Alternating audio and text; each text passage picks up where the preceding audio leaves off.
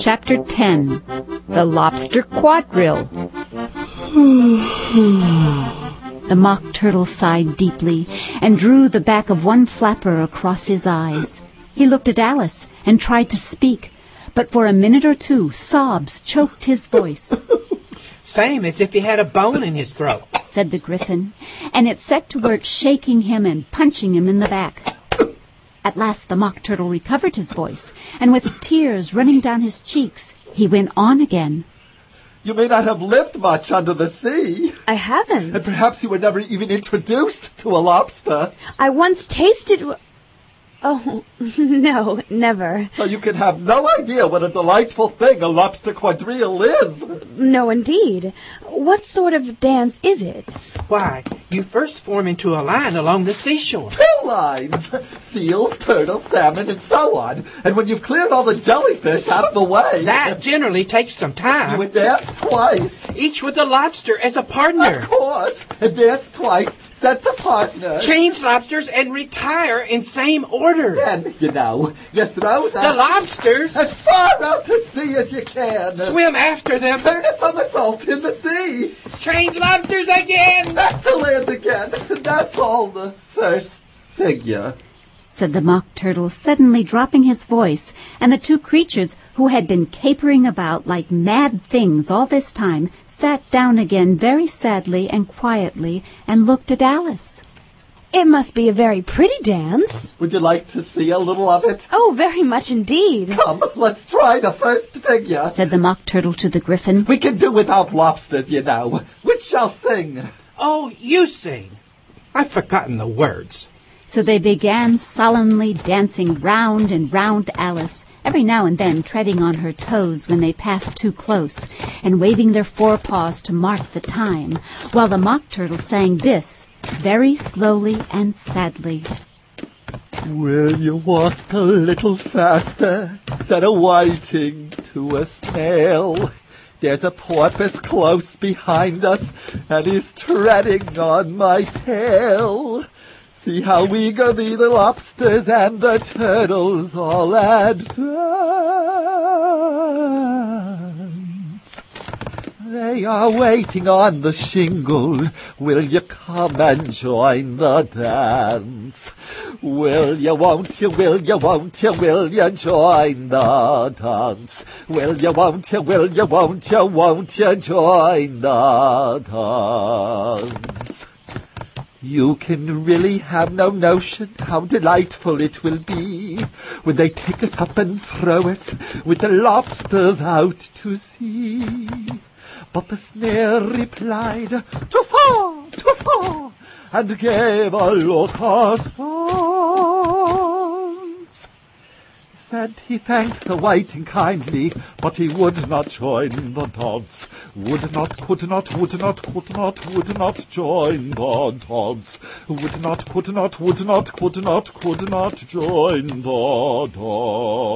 dance. What matters is how far we go, his scaly friend replied. There is another shore, you know, upon the other side. The further off from England, the nearer is to France. Then turn not pale, beloved snail, but come and join the dance. Will you, won't you, will you, won't you, will you join the dance? Will you, won't you, will you, won't you join the dance? Thank you. It's a very interesting dance to watch, said Alice, feeling very glad that it was over at last. And I do so like that curious song about the whiting. Oh, as to the whiting, you've seen them, of course. Yes, I've often seen them at Yeah, I don't know where Din may be, but if you've seen them so often, of course you know what they're like. I believe so. They have their tails and their mouths, and they're all over crumbs. You're wrong about the crumbs. Crumbs would all wash off in the sea, but they have their tails in their mouths, and the reason is... Here the Mock Turtle yawned and shut his eyes. Tell her about the reason and all that, he said to the Gryphon. The reason is that they would go with the lobsters to the dance. So they got thrown out to the sea. So they had to fall a long way. So they got their tails fast in their mouths. So they couldn't get them out again, that's all. Thank you. It's very interesting. I never knew so much about a whiting before. I can tell you more than that if you like.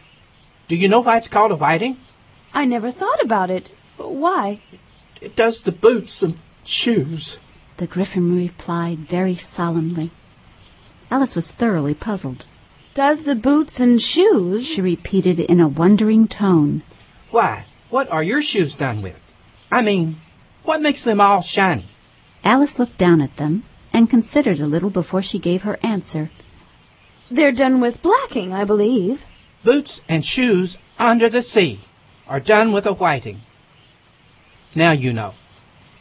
And what are they made of? Alice asked in a tone of great curiosity. Soles and eels, of course. Any shrimp could have told you that.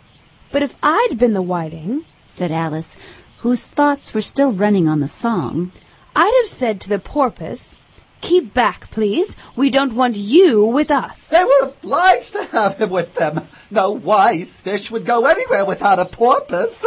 Wouldn't it really? said Alice in a tone of great surprise. Of course not. Why, if a fish came to me and told me he was going the journey, I should say, with what purpose? Don't you mean purpose? I mean what I say. The Mock Turtle replied in an offended tone, and the Gryphon added, Come, let's hear some of your adventures. I could tell you my adventures, beginning from this morning, said Alice a little timidly. But it's no use going back to yesterday, because I was a different person then. Explain all that. No, the adventures first. Explanations take such a dreadful time. So Alice began telling them her adventures from the time when she first saw the white rabbit. She was a little nervous about it just at first. The two creatures got so close to her, one on each side, and opened their eyes and mouths so very wide. But she gained courage as she went on. Her listeners were perfectly quiet till she got to the part about her repeating, "You are old, Father William," to the caterpillar, and the words all coming different. And then the Mock Turtle drew a long breath and said, That's very curious. It's all about as curious as can be. It all came different. The Mock Turtle repeated thoughtfully. I should like to hear her try and repeat something now. Tell her to begin. He looked at the Gryphon as if he thought it had some kind of authority over Alice. Stand up and repeat. 'Tis the voice of the sluggard. How the creatures order one about and make one repeat lessons, thought Alice. I might as well be at school at once. However, she got up and began to repeat it, but her head was so full of the lobster quadrille that she hardly knew what she was saying, and the words came very queer indeed. "'Tis the voice of the lobster," I heard him declare. "You have baked me too brown, I must sugar my hair. As a duck with its eyelids, so he with his nose trims his belt and his buttons and turns out his toes." That's different from what I used to say when I was a child. Well, I never heard it before, but it sounds uncommon nonsense. Alice said nothing. She had sat down with her face in her hands, wondering if anything would ever happen in a natural way again. I should like to have it explained. She can't explain it. Go on with the next verse. But about his toes. How could he turn them out with his nose, you know? "It's the first position in dancing," Alice said, but was dreadfully puzzled by the whole thing, and longed to change the subject. Go on with the next verse. The Gryphon repeated impatiently. It begins, I passed by his garden. Alice did not dare to disobey, though she felt sure it would all come wrong, and she went on in a trembling voice. I passed by his garden, and marked, with one eye, how the owl and the panther were sharing a pie. What is the use of repeating all that stuff if you don't explain it as you go on? It's by far the most confusing thing I ever heard. Yes, I think you'd better leave off, said the Gryphon, and Alice was only too glad to do so. Shall we try another figure of the lobster quadrille? Or would you like the Mock Turtle to sing you a song? Oh, a song, please, if the Mock Turtle would be so kind. Alice replied so eagerly that the Gryphon said in a rather offended tone, No accounting for taste. Sing her turtle soup, will you, old fella? The Mock Turtle sighed deeply and began in a voice sometimes choked with sobs to sing this. Beautiful soup, so rich and green, waiting in a hot tureen. Who for such dainties would not stoop? Soup of the evening, beautiful soup. Soup of the evening,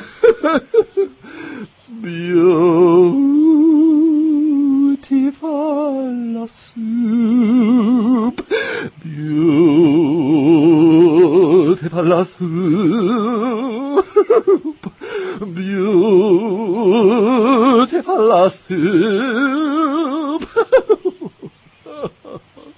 A soup of the evening. Beautiful, beautiful soup.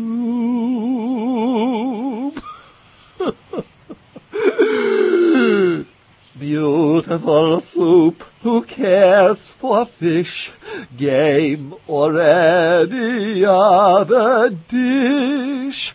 Who would not give all else for 2 pennyworth only of beautiful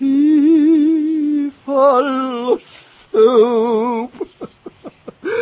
A pennyworth only of beautiful soup. Beautiful soup, beautiful soup, a soup of the evening. A beautiful, beautiful soup.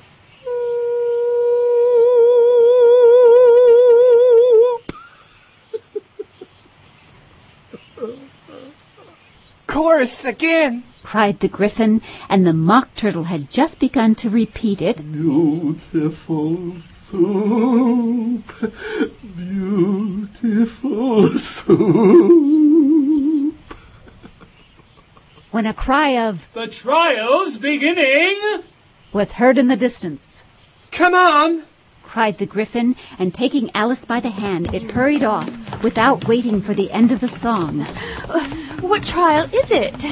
Alice panted as she ran, but the Gryphon only answered, Come on! and ran the faster while more and more faintly came, carried on the breeze that followed them, the melancholy words, Soup of the